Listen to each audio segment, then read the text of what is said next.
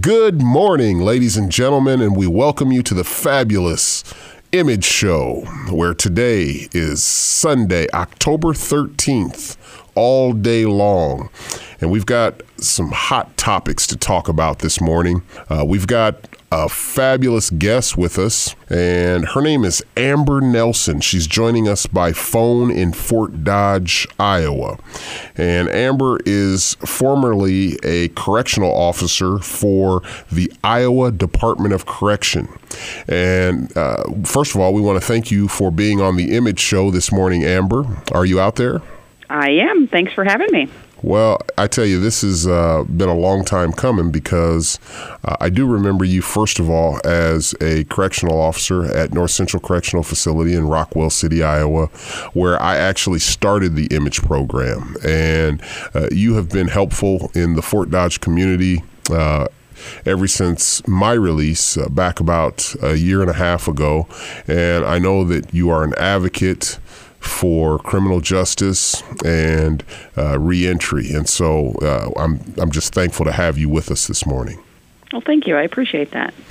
So first of all, before we get started, can you just tell us a little bit about yourself and kind of the road that you've been on and what you do and, what's going on in Fort Dodge that has led us up to this interview? Well, right now I work full-time. And I'm working on my bachelor's degree. I want to help our community eventually. Here in Fort Dodge, lately, we've had a lot of crime. We've had a murder. We've had a lot of shootings. And I would like to be able to help our community and stop this. Some different topics have come up, some different solutions, and it would be nice to be able to just slow this down a little bit. Okay, so ladies and gentlemen, for those of you who have just tuned in and are listening with us now, you're tuned into the Image Show. We are speaking with Amber Nelson, and she is a former correctional officer for the Iowa Department of Corrections. And Amber has reached out to me on numerous occasions in stopping the violence in Fort Dodge. She sees the Image program and the effectiveness that it has in the Des Moines community, and she's been very, very interested and willing to help bring the Image program to Fort Dodge. Now, some of the things that Amber has been able to assist in is some of the different victims that have been involved in the shootings, and particularly this pastor that was killed. I believe his name was Alan Henderson. And I want to talk about the catastrophic behavior that is taking place in Fort Dodge, Iowa. And that's one of the things that Amber is here on the show to help me with this morning. So, Amber, first of all, why is there no one stepping up to try to help in Fort Dodge? I mean, where are the community leaders? And if there are no community leaders, then how can we help develop community leaders in our surrounding cities, such as Fort Dodge? I think that the topic is so people don't know what to say. People don't know how to act, especially when it involves mental illness or someone that they know has been in prison or committed a crime. But they don't know how to respond to them. They're scary to most people in the public when people don't understand that it is just a human being like you and I. We all make mistakes. Sure. And now I'll tell you, so what led us up to actually, this interview is a few weeks ago, Pastor Alan Henderson was killed outside of the Fort Dodge Church, where he had been pastor for over 20 years. And this was a well-respected pastor and chaplain who was living out his passion and helping not only those in society, but also those incarcerated. And I think that, this raises a huge red flag in the reentry and the mental illness, because the guy who allegedly committed this crime or this robbery and murder on this pastor, obviously, and it's been evident that he's had some mental illness issues and concerns and problems. Is that correct? Correct. Yep. I've heard lots of different things.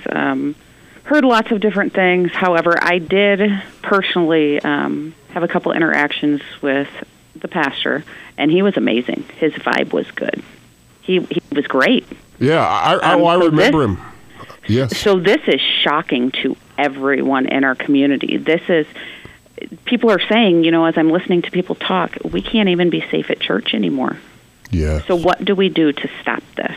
Wow. I'll tell you, what do we do to stop this? I think, first of all, it starts with the community leaders. Now, I remember from experience living in Fort Dodge that there were very few people that were actually stepping up to the plate in a positive direction to help teach the young ones there and the kids. So right. Obviously when these people, they get grown and they come in and out of the system, then it leads to tragics and situations like this.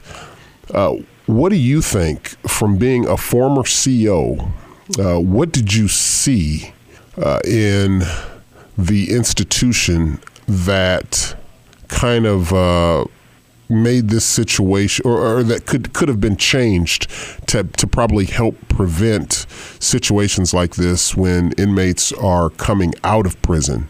Obviously, this guy had spent some time in prison, and he had mental illness issues. The police reports showed that he had just had a conflict with his mother where she had to actually use a deadly weapon to try to get him out of the house. He overpowered her with the force and took the gun from her and pointed at her and threatened to kill her, and then left and eventually ended up killing this pastor. Now, these kind of issues concern me because while I stick up and advocate for inmates and the formerly incarcerated, when I hear about something like this, it just throws a monkey wrench in the game, and it gets me frustrated.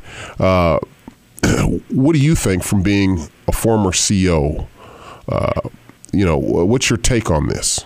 I think a lot of people lack education, they lack support groups, and they lack mental health services.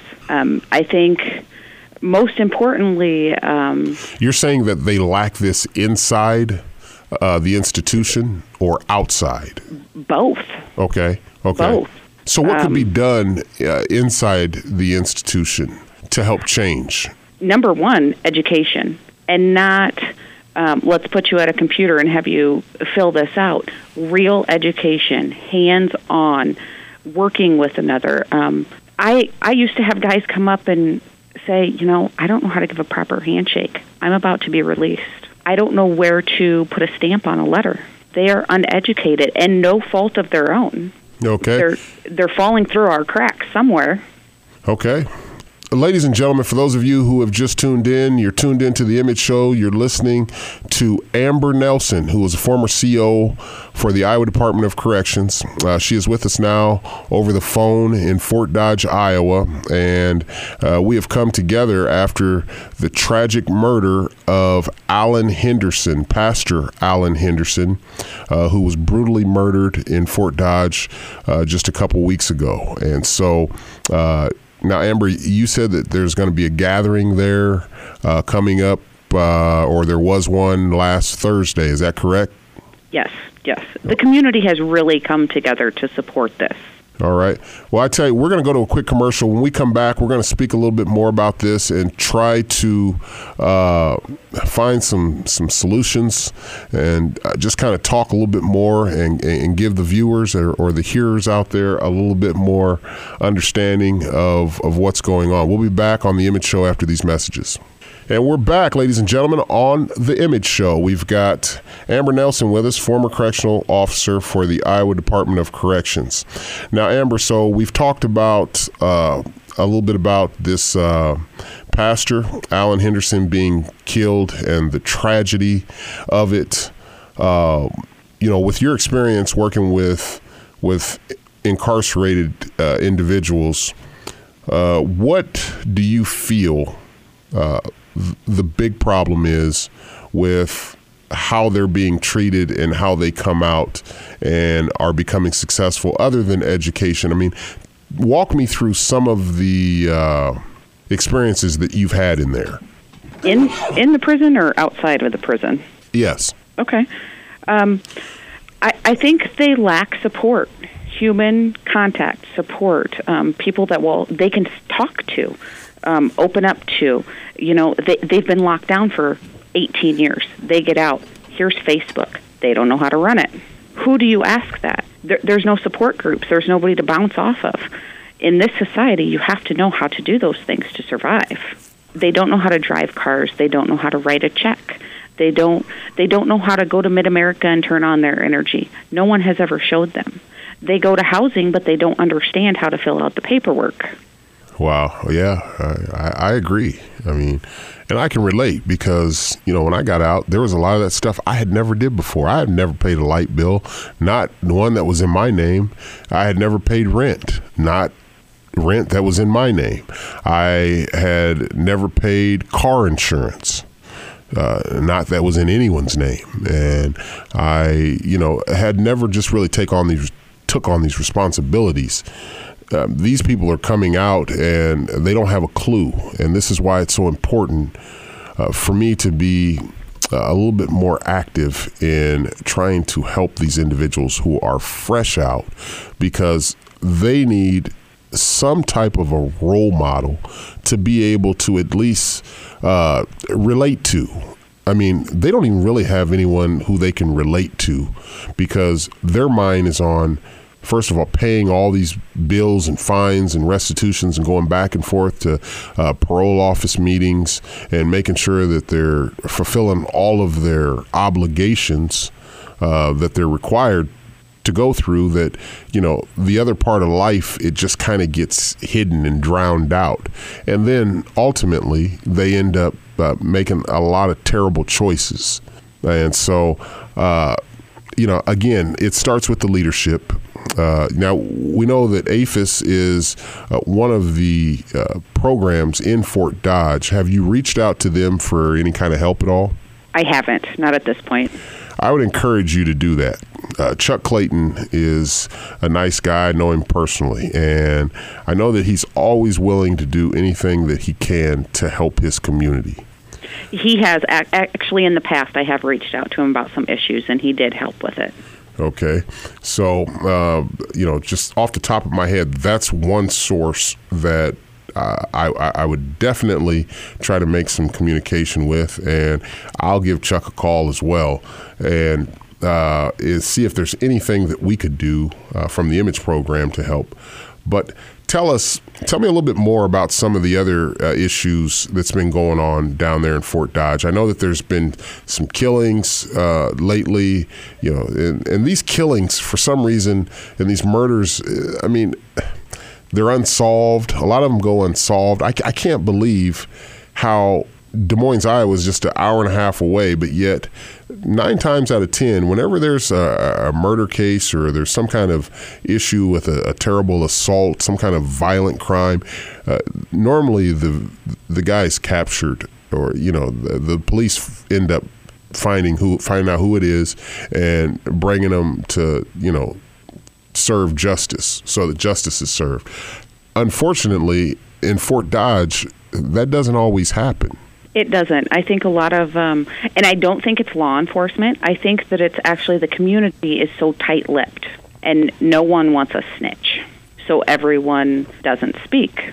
However, it's getting so out of control. I think we all need to bond together, and no one should be shot at. No one should be murdered. No one should be scared. That's not what we want in our community. We want everyone to be able to help one another. I want everybody to succeed. Sure. Well, I tell you, I thank you for your input and your passion, and I know that it breaks your heart, when you have to hear about these murders, and it hurts the families. I mean, there are families that I know down in Fort Dodge that are hurting from these losses that they've taken when it regards, a loved one from being shot, or, people say the gun went off and, he got killed. He accidentally stabbed, his dad, or, all this stuff is accidental somehow. And the reality is that it comes from the leaders there. They need to step up and teach these young kids, how to be productive, how to go out and find a job that kind of relates to their talent. They need to, they need to find some kind of pro-social activities. There's nothing there, and other than APHIS that I'm aware of. Right. We do have Steve Rowe over at the Beacon of Hope, which is the men's homeless shelter. He is very involved in mental health and getting these guys off the streets, trying to get them jobs, get them housing. He works a lot with the guys in our community. He's amazing. If we could have more people step up like he has, I think we could make a huge difference. Okay. Now let me ask you something, Amber. Is there any phone number for the listeners out there if they wanted to reach out to you, or if there was someone that wanted to give some kind of help for this Alan Henderson incident? I know that you've been involved with that. Someone wants to maybe donate some money to the family, to the victims. I think there's some Facebook pages.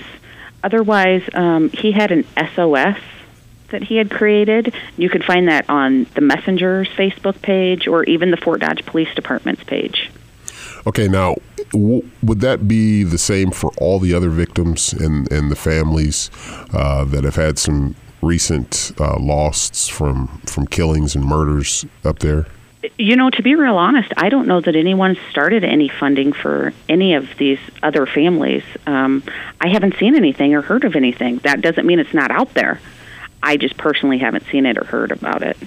Okay, because I remember Sylvester Pohl was another one who had a kid, one of his sons who was killed, and I think it was ruled that a gun went off on accident, or his little brother or someone accidentally did it, and other people were saying, no, that's not true. And I mean, by all means, for right now, that family's going through a tough loss, and I think that they should have some type of funding or something set up for some kind of help.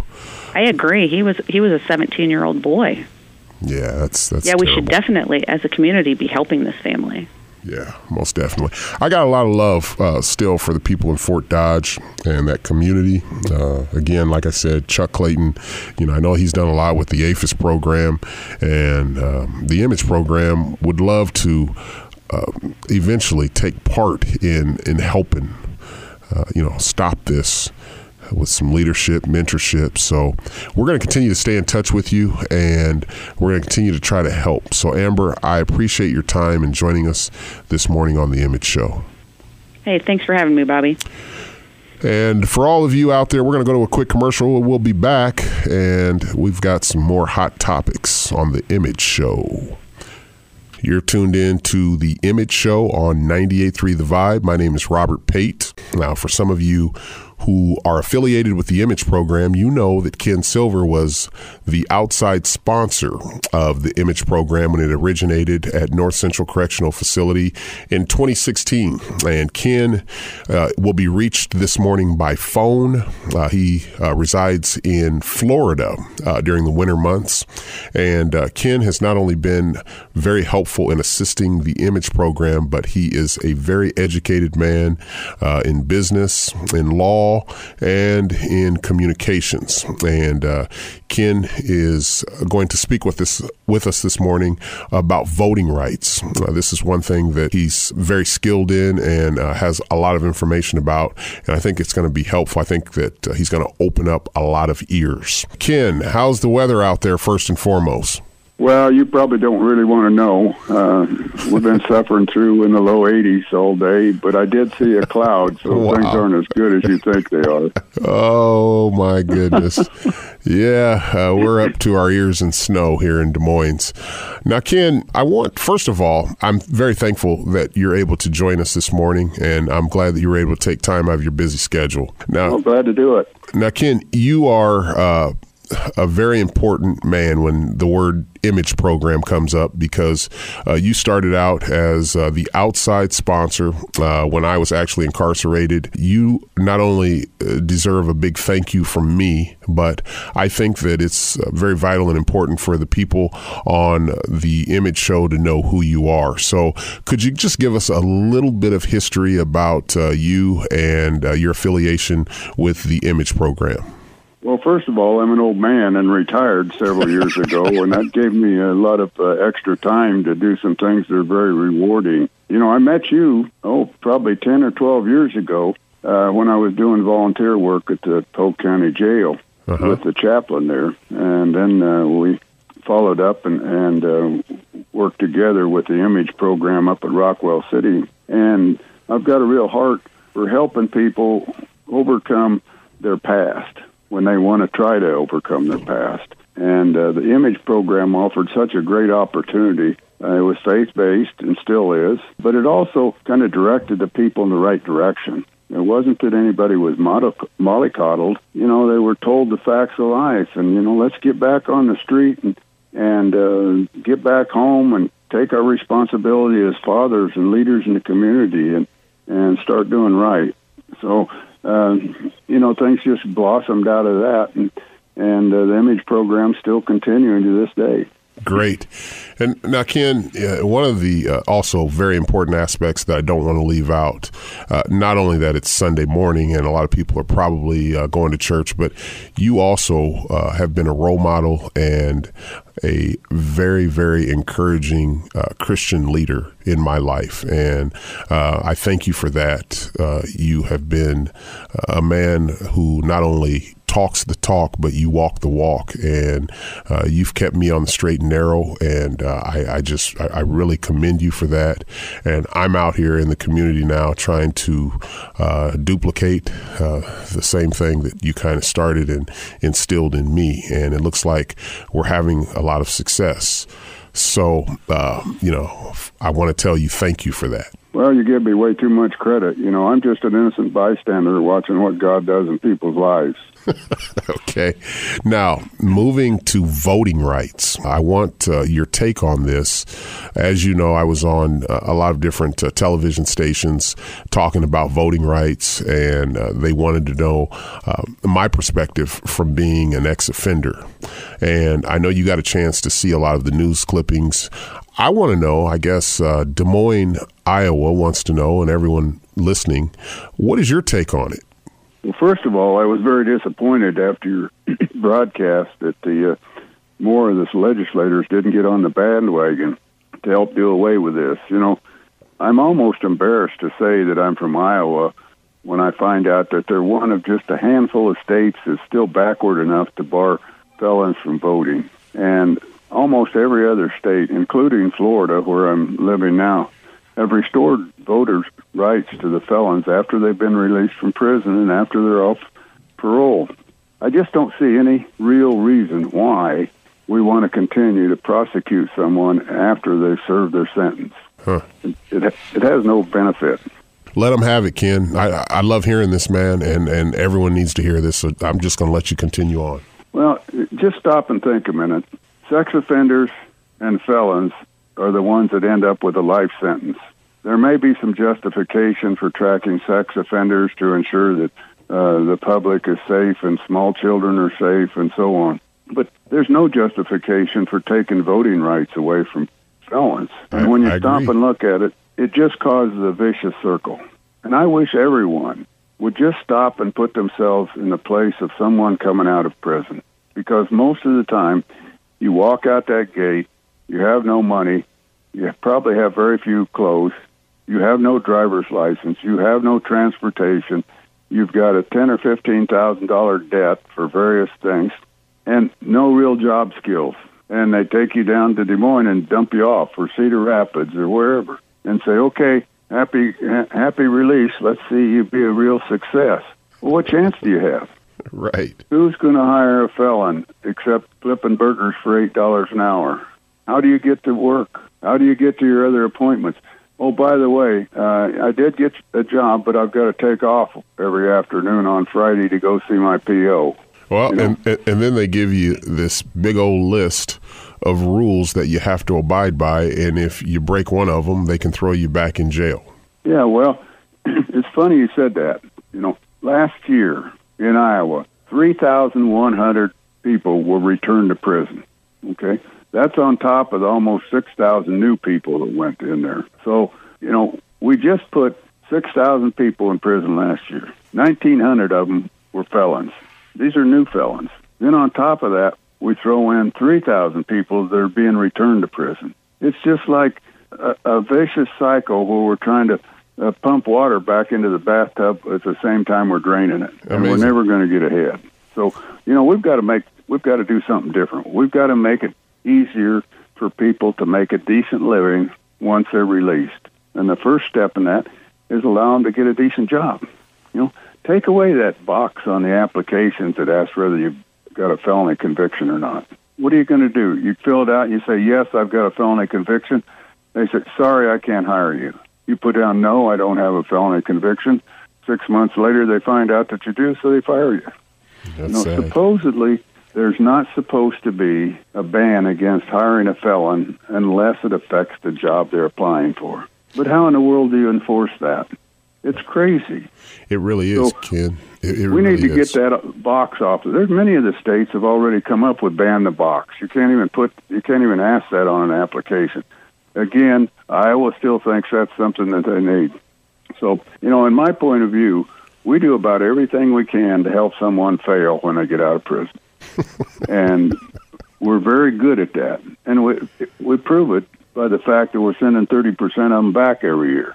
So, now, let me also remind you of one thing that relates to this is that they said 90%, I think there's a high 90% rate of the people that are coming out of prison return back to prison. No, wait. Let me take that back.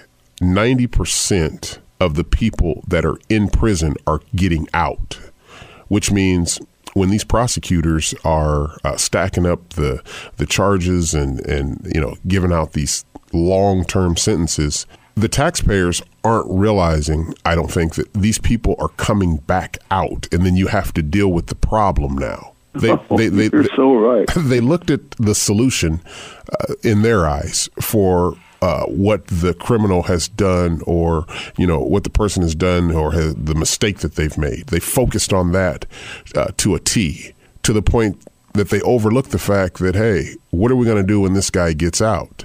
What about the problem that's occurring, and it's stacking and stacking and stacking up to the point to where now it's becoming catastrophic, would you say? Exactly right. I mean, we take people, so they've committed a crime. And I'm tough. I'm really tough on crime. I think, from the time I raised my kids, the time I was growing up, if you do something wrong, you're going to have to pay for it. But it ought to be equal to what the crime is. You can't send somebody to prison for 10 years because they were jaywalking across Grand Avenue. And so that's exactly what we've been doing recently. And yeah, it's ridiculous. We prosecute somebody for some minor crime. We go through the court system. We pay the county attorney and all these people to prosecute them. We put them in county jail for a while, and then maybe we send them to prison for a couple months, and then they get out. And what have we done? Nothing except mess up their lives. They lost a job, maybe lost their families.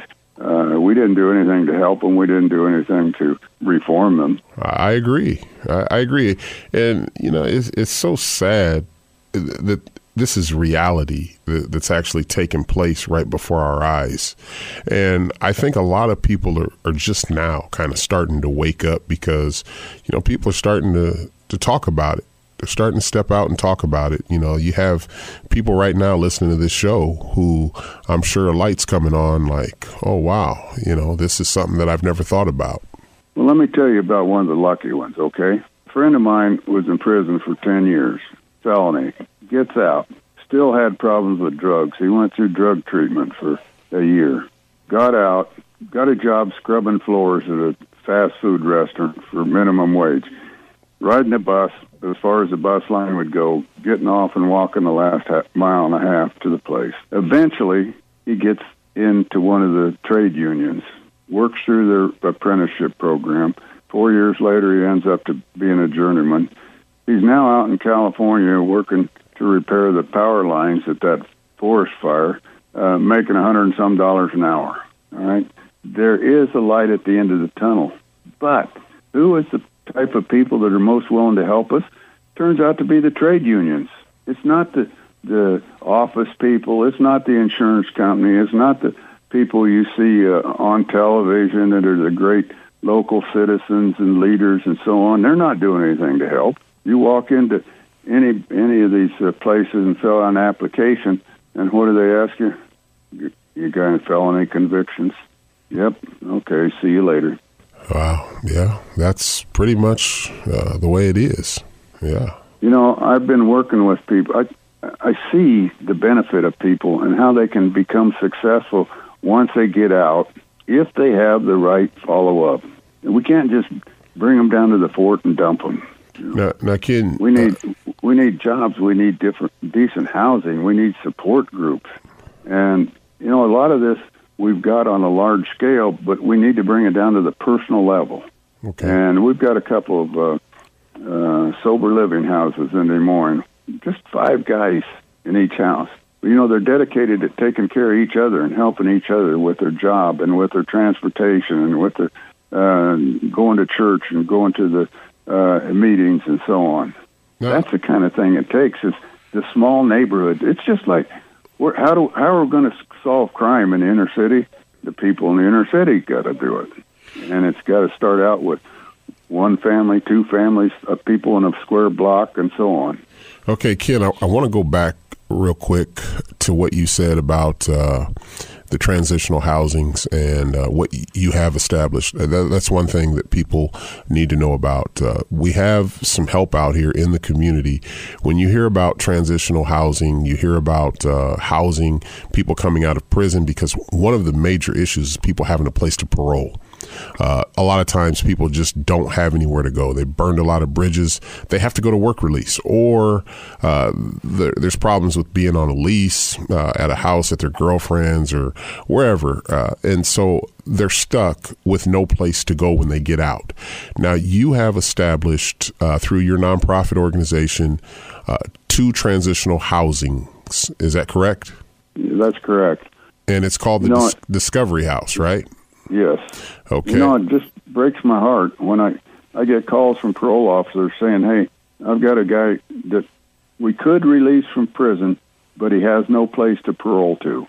Sure. So what happens? The citizens of Iowa keep paying to keep him in prison because he doesn't have any decent place to live if they let him out. Okay. No. The other problem is we've got people running these transitional housing units that are just for profit. Okay, they're just dumps. I have proved that you can have a nice house, nice furniture, nice TVs, nice internet, good location, all this stuff, and still make the house affordable for these people. So, sure. It's got to be a nonprofit thing, but we need more and more and more of those. I wouldn't even want to guess what the demand is, but, I've got 2 houses. We can hold a total of 11 people. And now, Ken, what are the qualifications for your for your transitional housing there that you have at the Discovery House in Des Moines?